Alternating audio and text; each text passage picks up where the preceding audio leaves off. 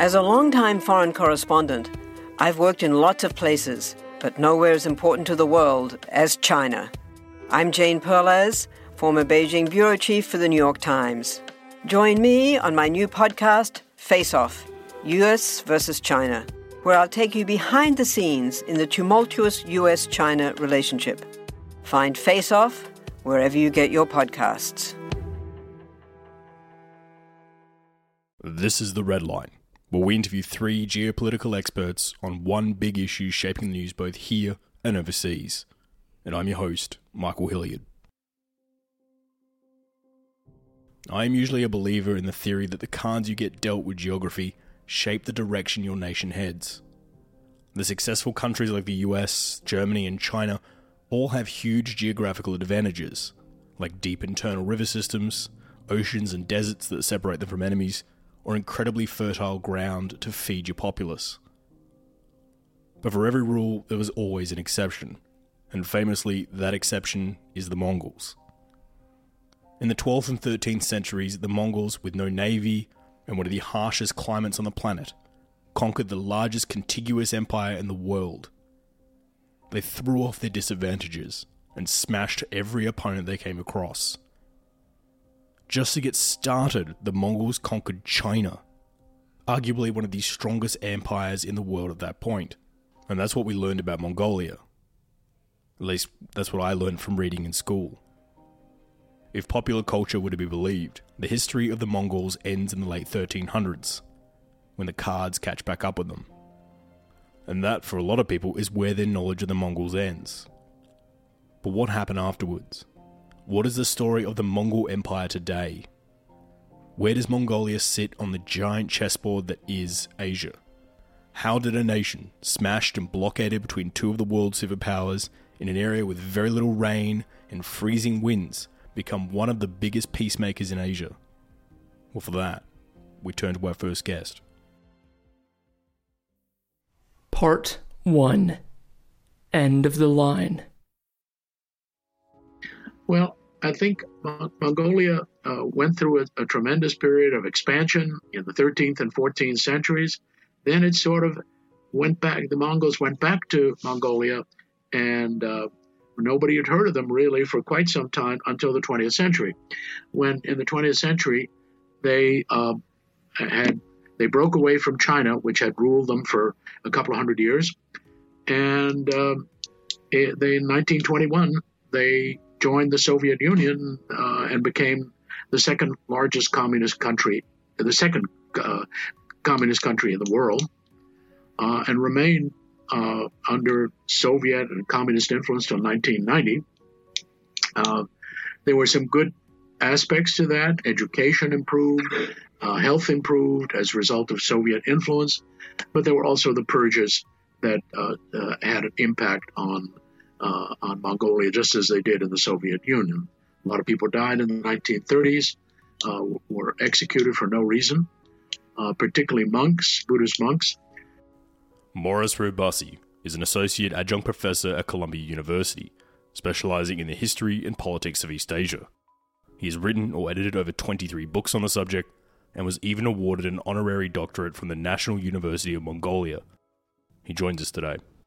But since 1990, Mongolia has opened up towards capitalism, towards a kind of a rampant capitalism, has turned to international financial agencies like the International Monetary Fund, the Asian Development Bank, which have demanded changes which have basically harmed the country. There are economic changes, immediate move towards capitalism, without much of the population understanding much about capitalism. And the result has been those who understood capitalism in the country made out very well, and there's been tremendous inequality in income since that period, since the 1990s. A few people have made tremendous sums of money, and the rest of the population is not living well. The only other important aspect is the international monetary agencies told them basically to rely on the revenue from mining Mongolia has tremendous resources of coal, gold, copper, and in fact, the foreign mining companies streamed into the country. Mongolia has not profited very much except from this mining, except for a few at the very top. So let's go back to the 90s and the fall of the Soviet Union. Before the fall, Moscow was giving huge subsidies to satellite nations like Mongolia and North Korea. But when the USSR came crashing down, Mongolia was forced to pretty much fend for itself overnight. What was that transition like for Ulaanbaatar, the capital of Mongolia? Not everything needed to be changed, actually. The educational system was actually superb. Many Mongolians knew Russian. They had a very good group of scientists. Some of the scientists were trained in the Soviet Union, came back. Veterinarians were trained in the Soviet Union. So there were positive elements. A medical system, a rudimentary medical system, existed with Soviet assistance, which was not bad. It was just in the political arena that things were not as pleasant as they ought to have been. And actually, Mongolia was moving rapidly in terms of some areas of industrialization with Soviet help in the 1970s. They did establish some industries related to pastoralism, leather industries, a certain number of consumer industries. It was just when the Soviets collapsed that put the Mongols in a very precarious position, because all of their trade and much of their foreign assistance had derived from the Soviet Union. They had to break away from that, and the alternatives were basically to get assistance or trade with China, or to turn to the West. And the Mongols decided to turn to the international financial agencies from the West, in large part because they had an adversarial relationship with China for centuries. They felt the Chinese had taken advantage of them when China moved in the late 17th and early 18th centuries, had exploited the Mongols, and so there was a resistance to dealing with China.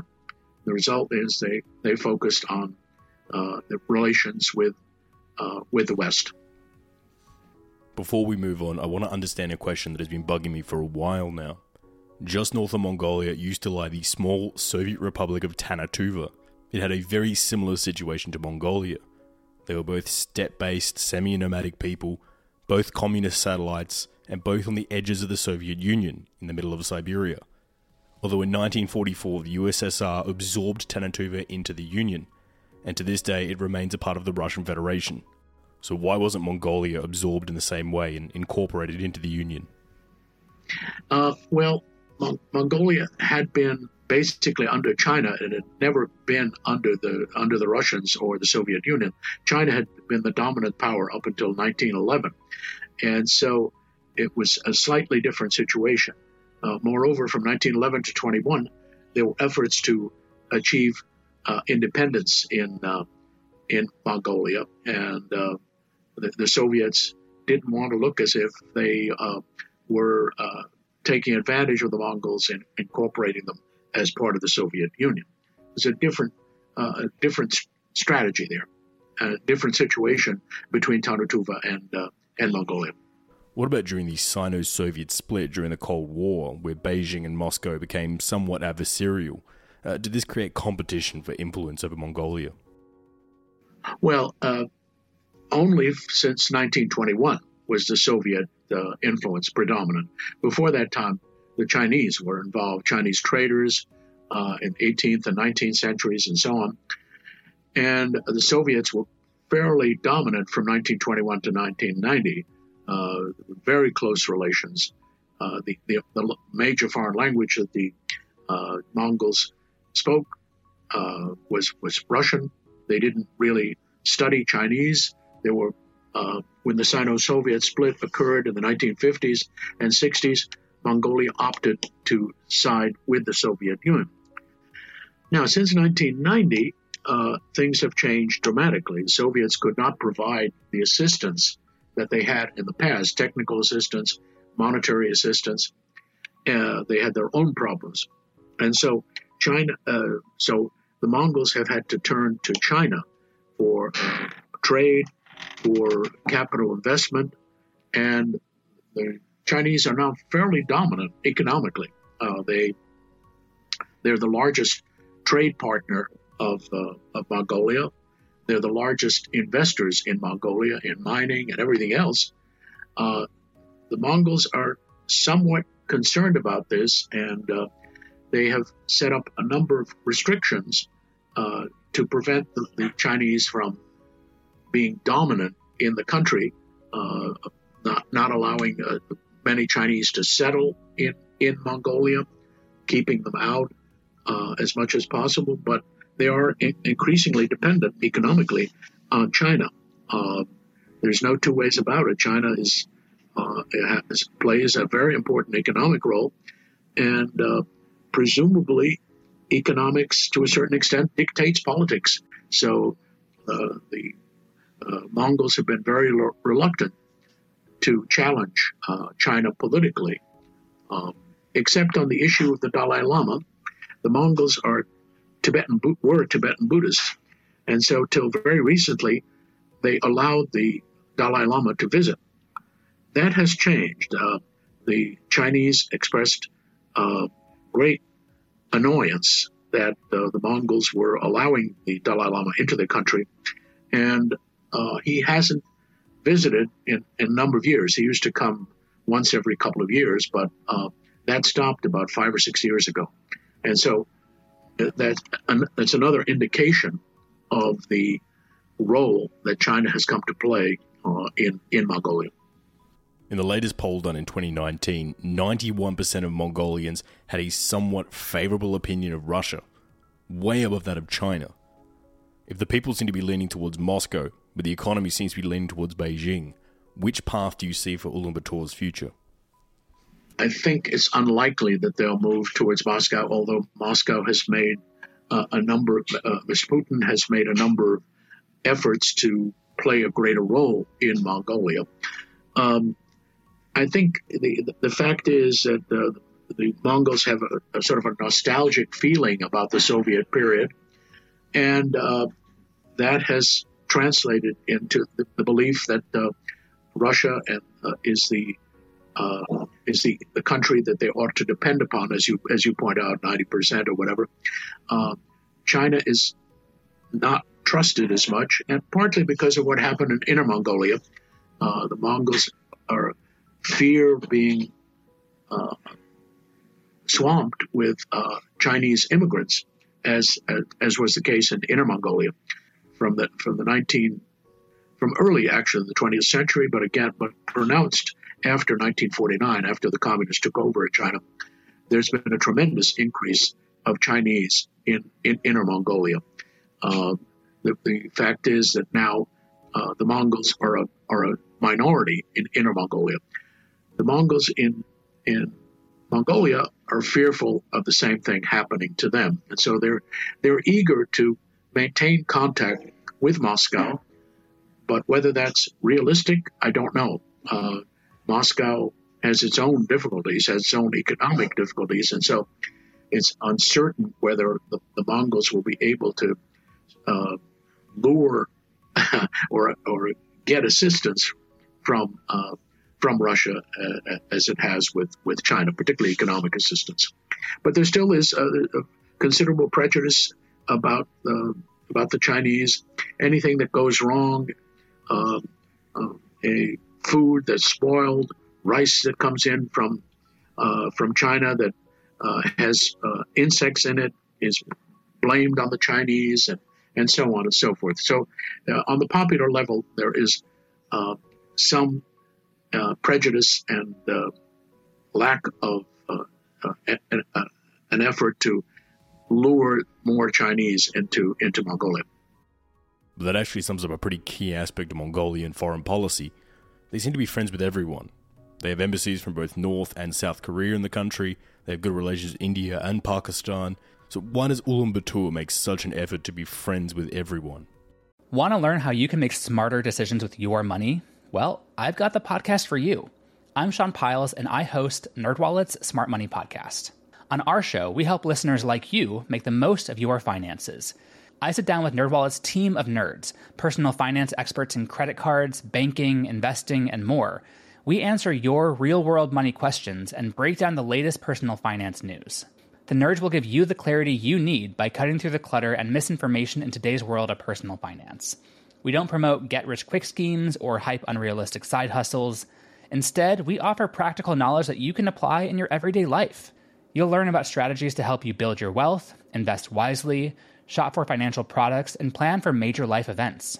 And you'll walk away with the confidence you need to ensure that your money is always working as hard as you are. So turn to the nerds to answer your real-world money questions and get insights that can help you make the smartest financial decisions for your life. Listen to NerdWallet's Smart Money Podcast wherever you get your podcasts. They've made a deliberate effort, really, to do this.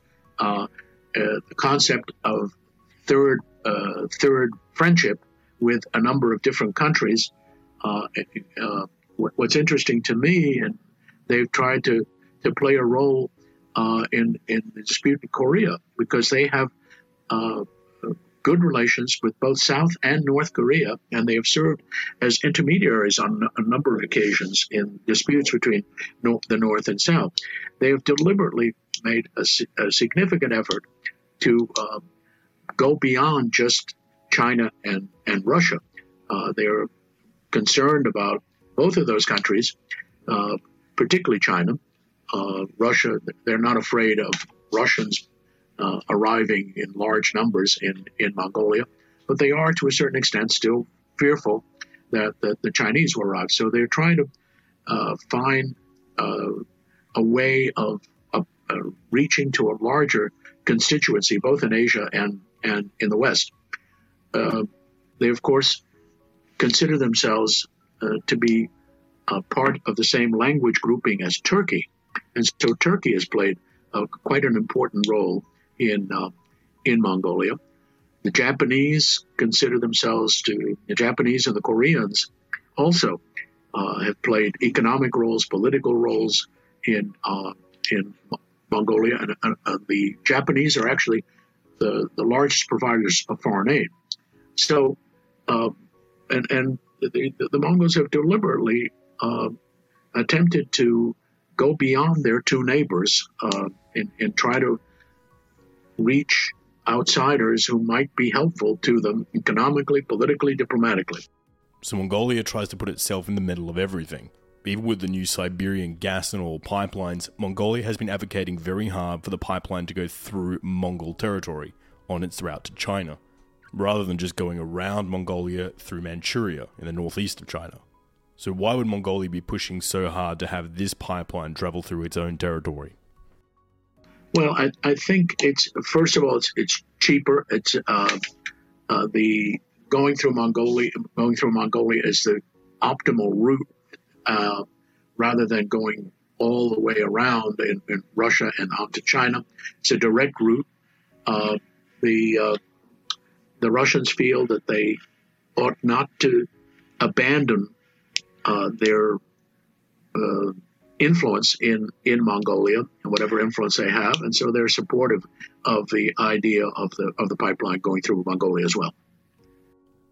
So with this dichotomy of ideas between Beijing and Moscow, what do you think will be the biggest threat facing Mongolia over the next 10 to 15 years?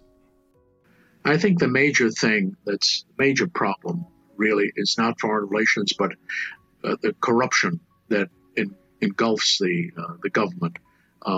They have to deal with that if they're going to be able to deal with both the West, China, and Russia. My own feeling is that they'll probably reluctantly have more and more contact with China. China offers much more economically than the West has been able to deliver. There's hardly any trade with the United States. Mongolia has very limited trade with the United States. There's been some trade with Japan and Korea, but the largest the largest influence has been China and Russia, and I suspect China will be the largest influence economically, not culturally, but certainly economically. There's no two ways about it, basically.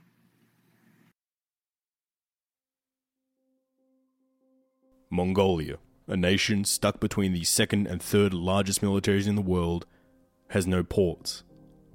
Every single kilogram of Mongol goods has to travel through one of its just two neighbours before it reaches its final destination. Neighbours who can change the rules at any point, and there's not much Mongolia can do about it. It also doesn't help this situation that they have more Mongols living in Chinese-controlled territory than they do in all of Mongolia. Ulaanbaatar is desperately trying to forge its own path, but when the waves are this tall and coming from both sides, the tides tend to have more influence than the sails, and Mongolia may not be the one steering the ship anymore. But to talk more about that, we turn to our next guest. Part 2. Beyond the Borders.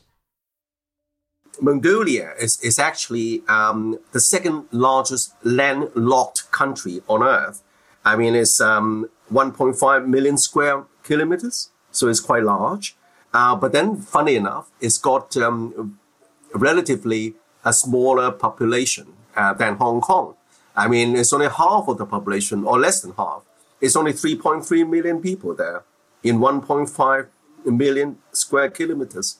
And of course, another characteristic is that it's completely landlocked.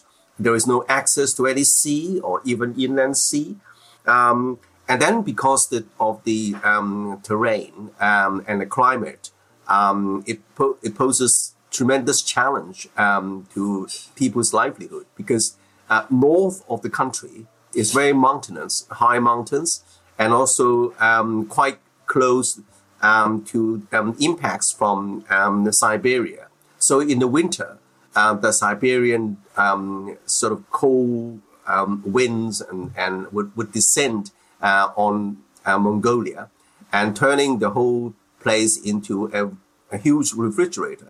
Andrew Leung is an international and independent China strategist based in Hong Kong. He's a Brains Trust member of the Evian Group, an international expert for the Reuters Group, and a distinguished contributor to the Asymmetric Threat Contingency Alliance, along with many other qualifications. He joins us today. And then, of course, because of the modernization, because it's landlocked, it's very, and because of the climate, and with the rise of the Bolsheviks in Russia, at the time of the Bolsheviks, that was the height of the expansion of the former USSR. And they thought that, obviously, they expanded the influence, the Chinese Communist Revolution, and they thought that they could establish a client state in Mongolia, in Outer Mongolia, in the North Mongolia.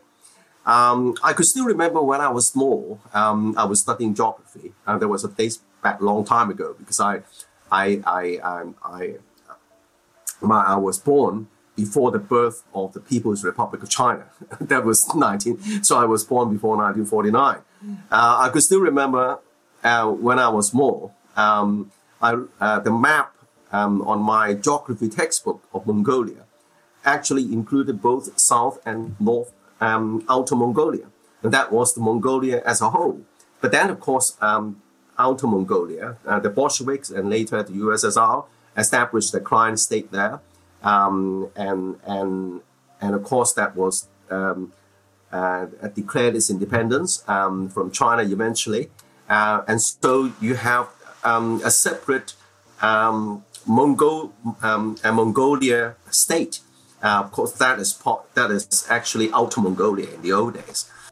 And what is that relationship like today? How reliant is Ulaanbaatar on Beijing?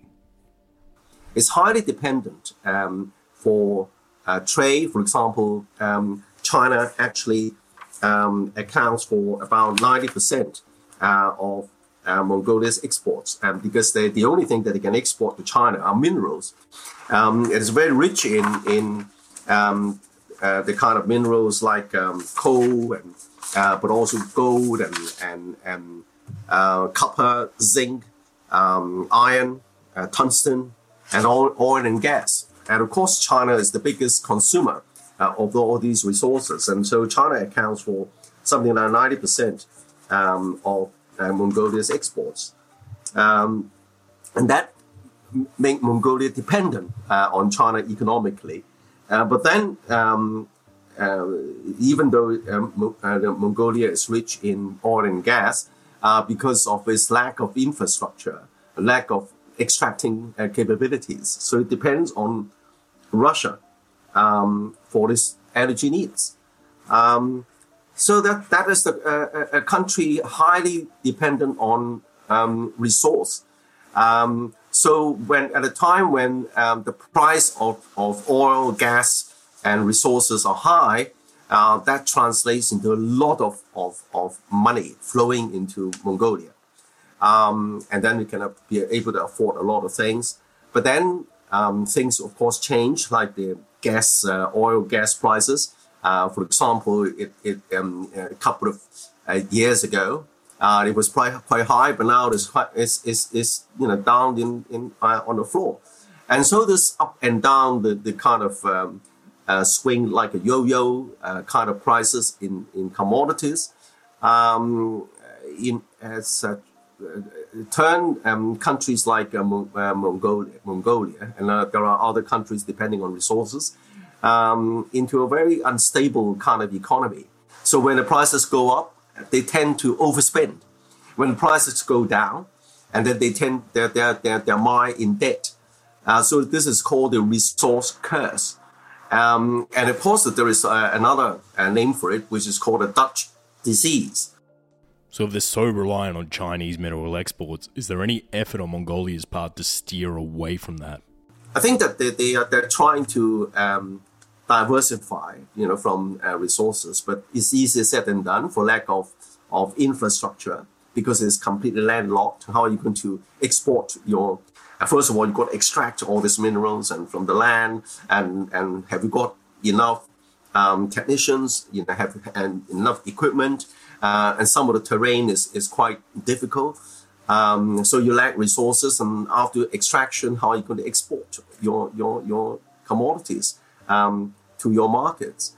I think that the idea is that apart from diversification, it's easier said than done. Everybody say, well, I'm going to diversify and I'm going to be self-reliant. As I said, have you got the infrastructure? Not only physical infrastructure, but also human resources. Give you one example. One country used in my previous presentation on how to escape the kind of resource curse and also diversification is the development of so-called linkage industries. In other words, you just can't say, well, I'm going to diversify and next time I'm going to be the next New York. Is there an example that you can point to from another country that has achieved this kind of diversification? So a very successful country in diversification is Botswana in Africa.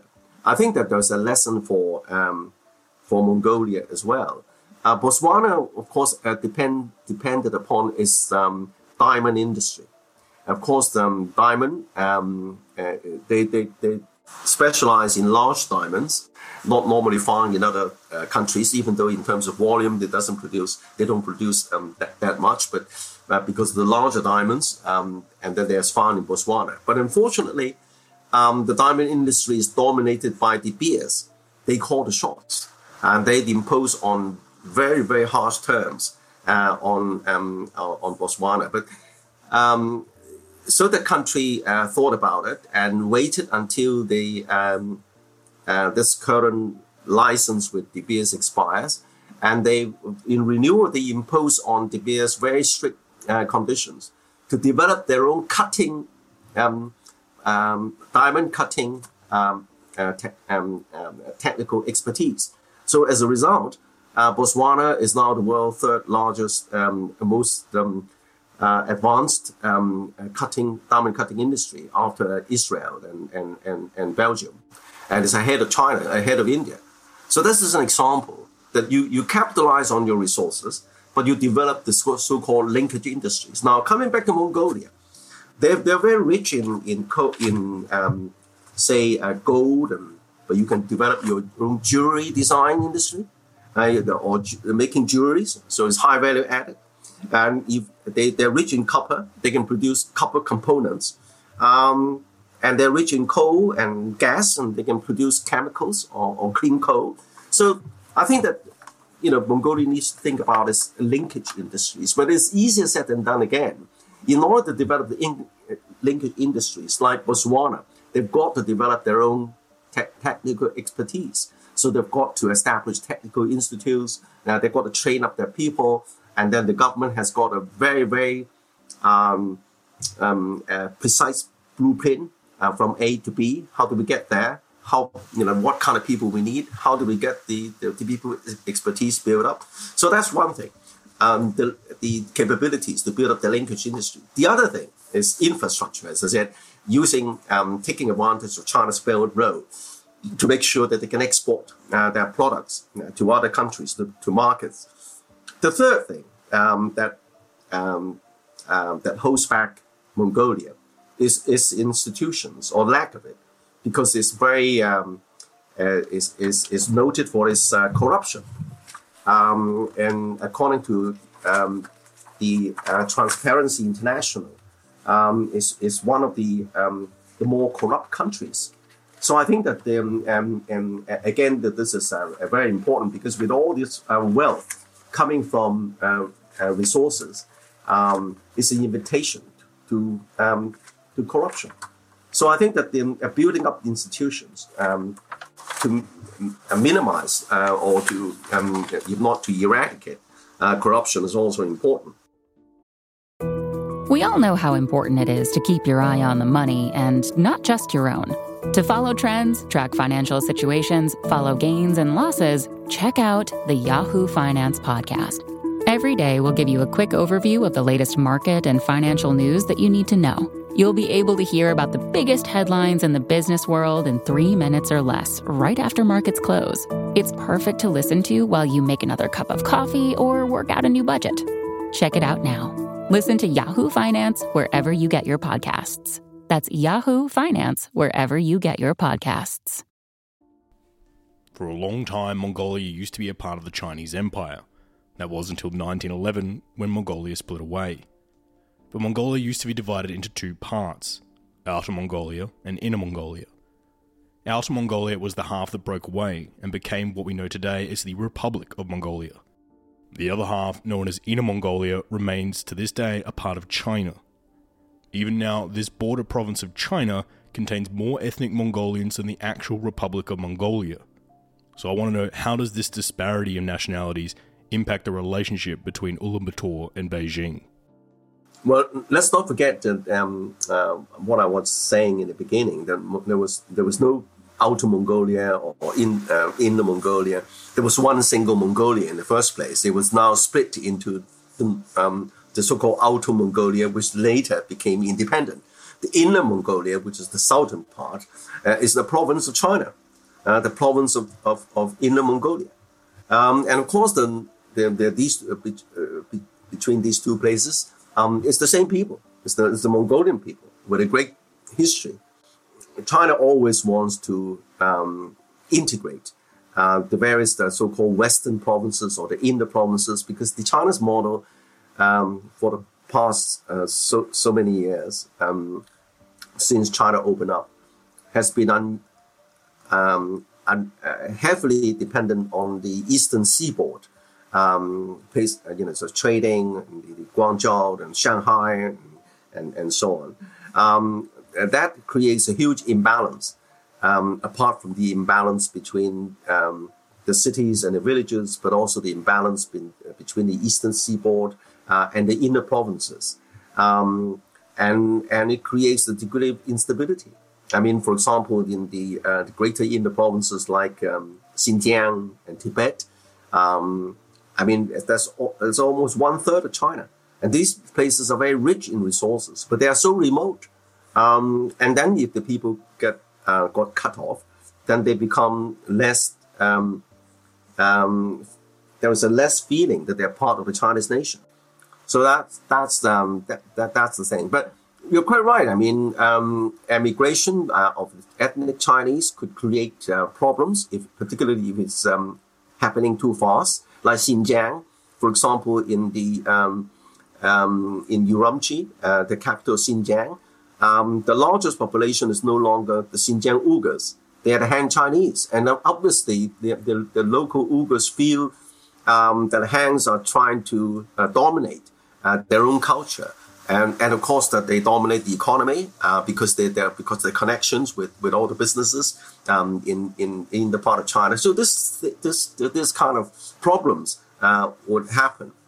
But be that as it may, coming back to Mongolia, the most important thing is to the economy, the institutions, the corruption, but also the capabilities to build up their own economy, to be able to give them the capability to seize their own future. Otherwise, they're subject to all sorts of influence from their neighbors.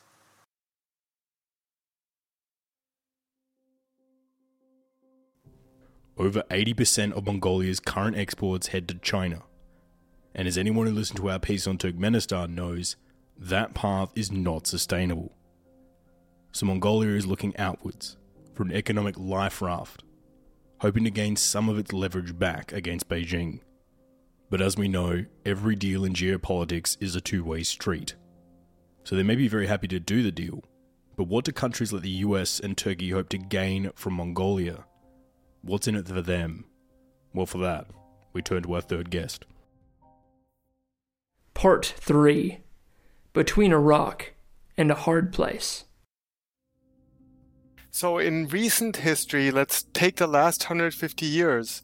Mongolia has gone from being a colony of the Qing dynasty of China to being very closely aligned with the Soviet Union, but remaining independent under Soviet tutelage, whatever you want to call that status, to then having a homegrown democratic revolution in 1990 and looking to how it might interact with the rest of the world while bringing along historical ties to places like Germany in Europe or like North Korea in Asia, with whom it had at various historical times friendly relationships that wanted to be maintained, but then developing new relationships in the status as a much more independent and democratic country since 1990, and also ensuring or looking for assurance that it would not fall back under domination by one of the two big neighbors. And so friendliness with everyone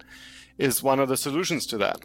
Julian Durkis has a PhD in sociology from Princeton University and is currently a professor of sociology focusing on East and Central Asia of the University of British Columbia. He is an absolute expert in Mongolia's key role in the region of East Asia. And he joins us today. So I think compared to many countries that had been under Soviet domination, Mongolians have a generally positive outlook, not just to contemporary Russia, but to the Soviet link as well. It's important to remember that when the Socialist Revolution happened in the early 1920s, and Mongolia was the second country in the world to follow that path, the link with the Soviet Union brought some crimes. Yes, lamas were murdered in the 30s. Obviously, Stalin and his successors were not always kind overlords, but it also brought a lot of development that Mongolians think of as a real gain. Take something like literacy that was presumably achieved in the 1960s, more or less complete literacy, and this is for a country that 50 years prior had been, a nomadic, sort of feudal theocracy. And so some of these achievements are continued to be really appreciated, and they're tied to that Soviet connection. And so the image of contemporary Russia is not tainted by a sense of colonial exploitation by the Soviet Union, but rather by the sense of some real gains were made through the assistance of the Soviet Union. Since 1990 then, that generally positive outlook has remained. Mongolians continue to go study in Russia, but they also study in lots of other places these days. And from the other side, Russia has invariably been interested or paid attention to Mongolia, but not consistently so, and has not been consistently oppressive or aggressive in any way, so that I think for contemporary Mongolians, the relationship remains relatively positive. And how does that relationship with Moscow compare to, let's say, the relationship with Beijing? So the relationship to China and to the Chinese regime and to Beijing is sort of the flip side of the relationship with Russia, in that there is a perception of historical ill will, perhaps an exploitation, so that under the Qing dynasty, Mongolia was treated as a colony and exploited to some extent for Qing purposes. And that independence in 1911 was also independence in the sense that it was a liberation from domination by China. And so there's continuing unhappiness, shall we say, about that colonial history. And of course, since the Sino-Soviet split in the 1960s, many generations of Mongolians received a fairly heavy dose of anti-Chinese propaganda in the state socialist period that had them predisposed towards not looking very kindly to China. Since 1990 then, perhaps not so much happened in the relationship with China in the 90s, but then increasingly in the 2000s, as Mongolia developed economically, Chinese economic domination over Mongolia has become more and more acute. Basically, the entire economy is focused on China, both in imports and exports. So there are increasingly, I would say, increasing numbers of the elites who have such close economic ties with China, who speak Chinese, whose interactions are with China, that Mongolians are beginning to be drawn into a Chinese orbit a little bit, though reluctantly. China and Russia regularly donate money and help out competing political candidates in Mongolia, hoping for a more favourable outcome for themselves in whichever situation. But at the same time, Beijing and Moscow work together in Mongolia on projects like the high-speed rail lines. Is Mongolia somewhere where China and Russia compete, or is it somewhere where China and Russia work together? Yeah, so there's been different phases of where Russia and China have or have not competed over Mongolia, I would say. The current situation is such that following the invasion of the Crimea, Russia has become, and President Putin has become a bit of a, not quite a supplicant, but he's certainly seeking Chinese favor, in part because he's lost, and Russia has lost so many other friends. And so that means that not necessarily that Russia is ceding Mongolia to Chinese influence or so, but certainly there's less competition over Mongolia than there might have been in the past. On the other hand, there are certain sectors that at least parts of the Russian government and economic establishment see as rightfully not quite theirs, but as a sphere of influence. So, for example, uranium mining. In the late 2000s, around 2010, some Canadian uranium mining companies, for example, were pushed out of this sector for what seems at the behest of Moscow, as far as we can tell.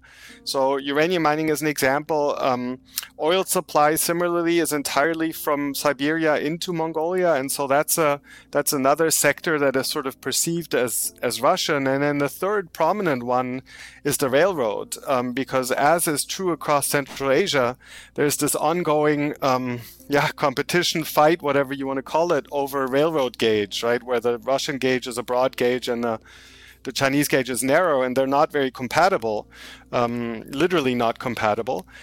So far, in part because there's a Russian ownership stake in the Mongolian National Railroad Company, Russian gauge prevails, but that continues to be a stone of contention as it is in Central Asia. The other nation very interested in Mongolia's future is the United States. All three of its last presidents have met with the president of Mongolia, and the current Secretary of State, Mike Pompeo, has made a number of visits to the nation. What is the US hoping to gain from improving relations with Ulaanbaatar? Yeah, Washington has changed its relationship in the last couple of years. There's the historical relationship that's mostly associated with Secretary of State James Baker, who in the early 1990s around the time of the Democratic Revolution, seems to have developed a real fondness for Mongolia. Then there was another moment under George W. Bush where the Mongolians joined military action in Iraq and sent troops to Iraq that produced a lot of American goodwill. There were other moments. Hillary Clinton came on a visit as Secretary of State to Mongolia, acknowledging Mongolia's status as sort of the last. If things go really badly with North Korea, the Mongolians would be likely to have the last open phone line, is sort of the perception in some ways. To then the most recent actions, as you mentioned, the Mongolian president was in Washington. Secretary Pompeo is going to Mongolia next week. There's been a strategic partnership declared. There's an act before the U.S. Congress. It's the Third Neighbor Trade Act that is aiming at reducing tariffs for Mongolian cashmere imports primarily. Where is this all coming from? So obviously we're all dealing with a U.S. foreign policy that is, shall we say, erratic over the last 3.5 years. My suspicion would be that it's all symbolic, right? There's very little economic relationship, so there's very little at stake in terms of imports, exports. So perhaps this is from the American side. This is mostly needling China because Mongolia is right next door to China. And so when you become greater buddies with a neighbor, perhaps that is upsetting to the Chinese regime, I would have to guess. There's nothing obvious that's changing. There's no growing military relationship that's existed all along, but it's not growing. The economic relationship is not likely to grow. There's no big investment. So that kind of leaves symbolic politics. So I think it's about needling China.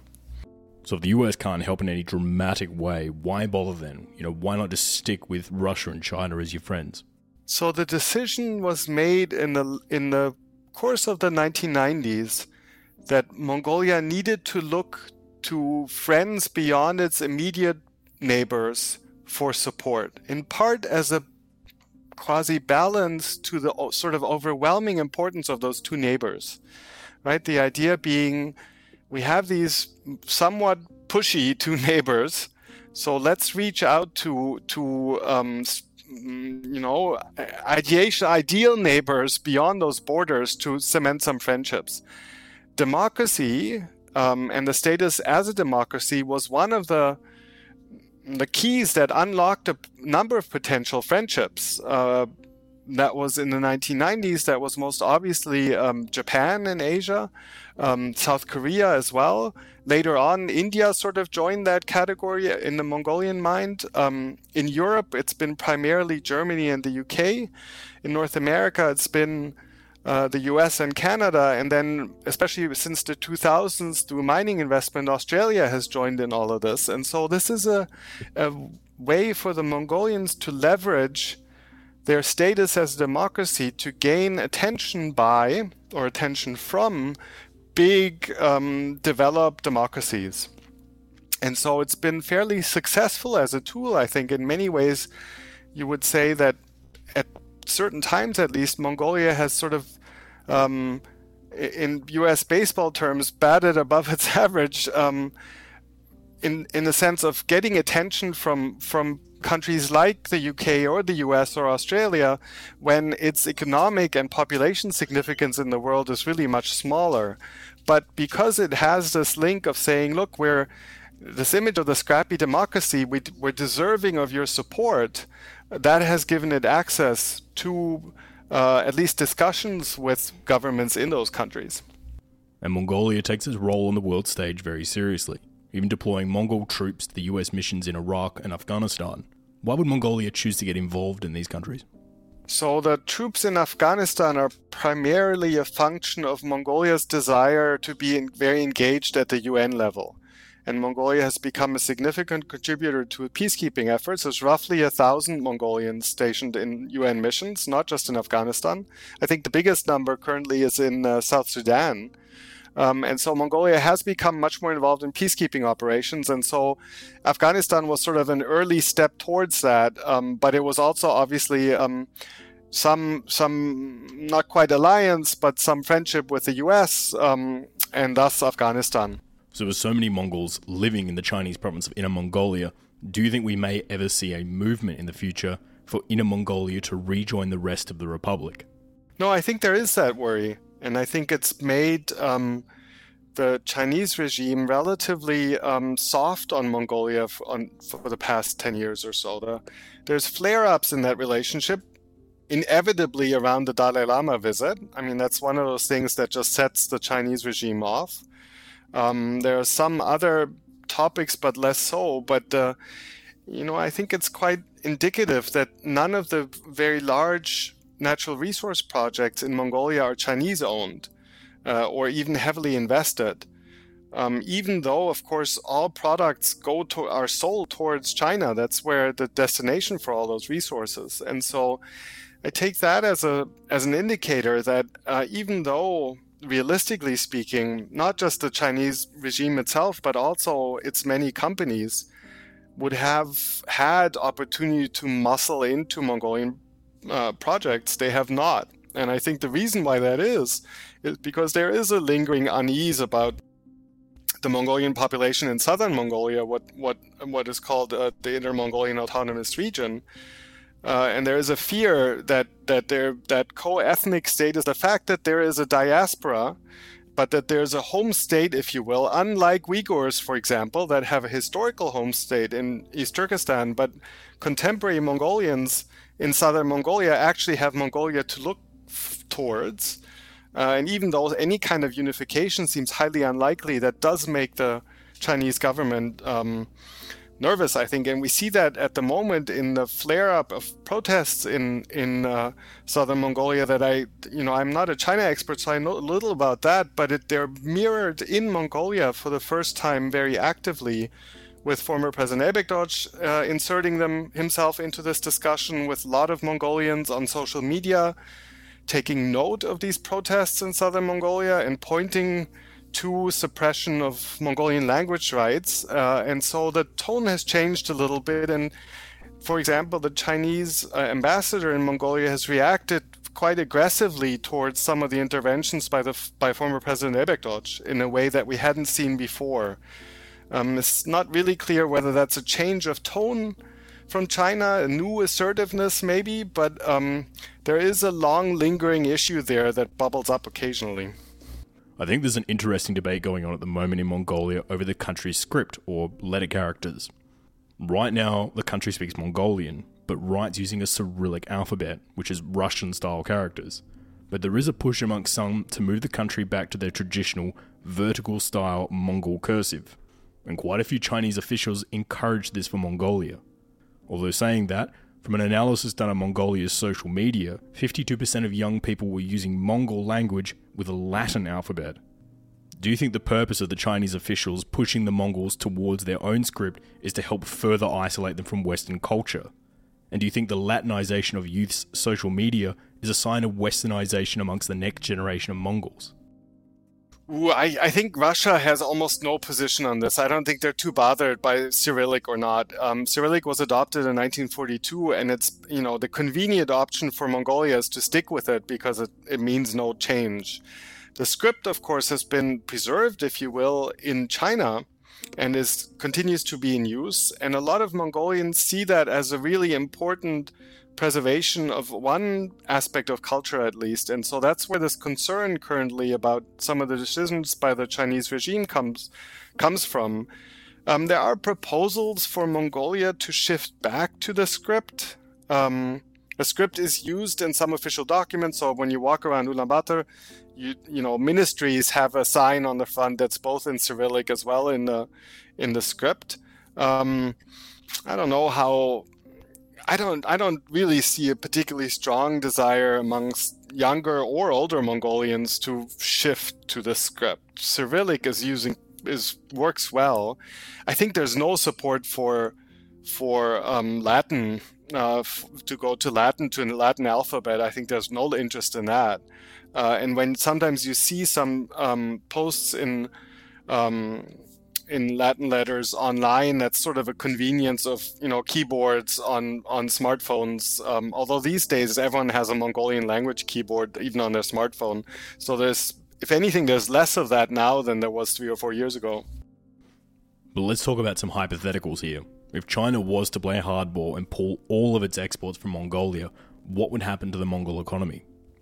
Yeah, a Chinese full-on boycott or closing of the border is an economically existential threat. Absolutely. There is a railroad connection through Russia, obviously, to Europe.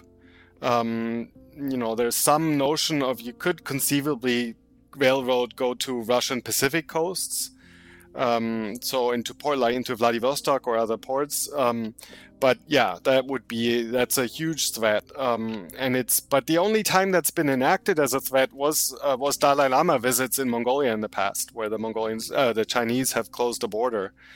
For now, Mongolia has resources to offer that Chinese industry needs, especially copper, from two giant projects, Erdenet, long-standing project since the 70s, and Oyu Tolgoi, which is still under development in the Gobi Desert. So presumably the desirability of the product precludes closing the border, but that is a possibility, yeah, and it's a grave threat. The Chinese embassy in Vladivostok recently made a case for a historical Chinese claim on parts of Mongolia and Siberian Russia, much the way Chinese claims on the South China Sea started. Do you think this is a signal of future Chinese aggression in the north, or just hot air by the embassy? I think that's still a little bit unclear. Those questions are new, though. I think 3, 4, 5 years ago, I certainly wasn't wondering about China asserting anything really, other than trade partnership towards Mongolia or to the Russian Far East. The recent events around Foreign Minister Wang, the Chinese ambassador in Mongolia, being very vocal and somewhat rude to a former president, that all could be a change of tone, but it could also just be a bit of a blip. Ambassadors probably want to posture when their foreign minister comes to visit. The current wolf diplomacy in China, maybe this ambassador thought he'd look good towards his foreign minister by looking aggressive. It's a bit hard to tell. But the question itself, I think it's indicative that we're asking this question because we wouldn't have asked it recently. Which direction do you see the future of Mongolia heading in? I think economic developments inevitably are focused on China. There just is no way around that reality. There are some tendencies towards also cozying up a little bit more, or at least reducing animosity towards China, culturally, perhaps even politically. But I don't see that widely supported. There was another parliamentary election in June, there's another presidential election next summer. Elections are celebrated in Mongolia. I don't really think that anyone is quite willing to give up and go authoritarian in any way. And that's what the two neighbors represent, and they're not attractive in that way. Neither system of government, neither regime, Moscow or Beijing, is terribly attractive to large numbers of Mongolians. And so I think that hesitancy will continue. Obviously, the U.S. will depend very much on what happens in November in the election. The current proposal under the Trump administration has been that there are no more student visas. Mongolia is on that list of countries that will not get 4-year visas for students anymore. And that would cut off Mongolian students from studying in the U.S. I have no idea how anyone in Washington thinks this is sensible policy, that it would just simply eliminate the U.S. as a higher education destination. And that's where future elites are won, right? In higher education. This obviously is something that Australia has been very active in, but Europe as well. So if that madness in Washington continues, that I can't really see that Mongolia would turn much towards Washington.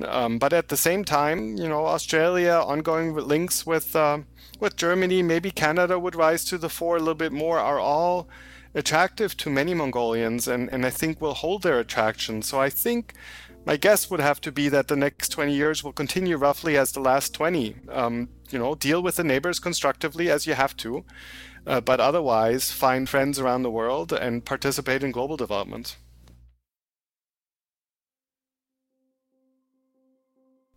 Mongolia was dealt a very rough set of cards. sparse internal waterways, -40 temperatures in winter, mostly flat terrain, and squished between two huge world powers. Even the small hopes of being connected with their ancestors in Kazakhstan is dashed by a 30-kilometer Sino-Russian corridor in the west of the country. So to Beijing or Moscow are the only easy directions for Mongol policy. Saying that though, this is Mongolia, a nation that was once the largest contiguous empire in the world, stretching from the tip of South Korea to the middle of Europe to the deserts of Egypt. This nation is very capable of great things.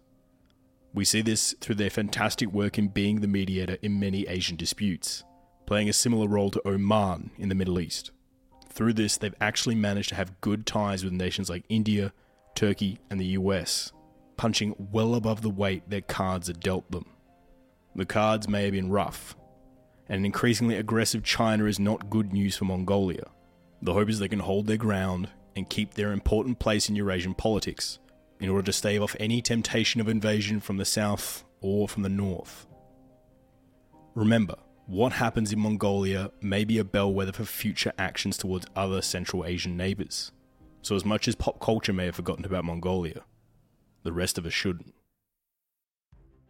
Thank you so much for tuning into this episode. Once again, hearing all your feedback, DMs, and comments continuously brings a smile to my face. Over this fortnight is technically the show's 1-year anniversary, but for reasons that will become apparent soon, we had to push back our 1-year special. But we're very excited to bring you that one very soon, as we've been working on that one for quite a while now. If you want to help the show out, you can donate to us on Patreon. Every single dollar you donate goes back into the show. I regularly meet and have online beers with a lot of our Patreons, pretty much any of our Patreons that ask for it. And I've been blown away by just how friendly, knowledgeable, and funny a lot of our Patreons are. So if you ever want to catch up for a drink or a cup of tea, please feel free to donate to our Patreons and book a time. I really do enjoy these meetups, and every single dollar you donate goes straight back into the show and helps us stay independent. But if you don't have any money at the moment, you can also show your support by liking and following the show on Twitter, Instagram, and Facebook at the handle @TheRedLinePod. Or you can follow myself on Twitter at MikeHilliardOz. Oz is in Australia. As usual, a huge thanks goes out to all of our guests this week. Maurice Robasi was amazing to work with on this piece. One of the cheeriest, nicest people I've ever had the pleasure of working with on the show. He doesn't have a Twitter, but he does have a book coming out very soon on the Uyghur Muslims, so be sure to share that on our Twitter when that one drops. Andrew Leung came to us highly recommended, and I can easily see why. Economics is often a huge part of geopolitics, so understanding the economics helped us understand the larger Mongolian predicament. He is often doing great work on the economics of East Asia, and you can find him on Twitter at Andrew K.P. Leung. Julian Durkis is very well known in the academic circles for his work on Mongolia, and he gave us a great insight into just how important Mongolia is to the balance of power in Asia. He is someone I highly recommend you follow to get a better understanding of where the continent is heading and what can be done about it. Remember, what happens here today is what happens elsewhere tomorrow. You can find him on Twitter at jdurkis. As always, a big thanks goes out to all of my team for their help on this one. We really could not do the show without them. I want to thank Joe Hawthorne, who helps out with the audio for the show, my good friend Christopher Schwartz, who helped out curating some of the guests for this week's episode, and of course Mark Spencer, who does the additional vocals for this episode that are not mine. I am absolutely blessed to have these three helping out on the show, as all three of these guys have amazing careers and projects of their own. So every bit of help they give me is just a huge bonus. You can find Joe on Twitter at Joe E. Hawthorne, you can find Chris on Twitter at Schwartztronica, and you can find Mark on Twitter at Climactic. Once again, the final thank you goes out to you for tuning into the show. It boggles my mind that it's been nearly a year of doing this program. I've probably sunk around 1,200 hours of my own time into the program so far, but it all feels worth it. Because connecting and chatting with so many people over this year has been absolutely amazing. So to everyone who liked, commented, shared, or listened to the show, I just want to say thank you. It really does mean a lot.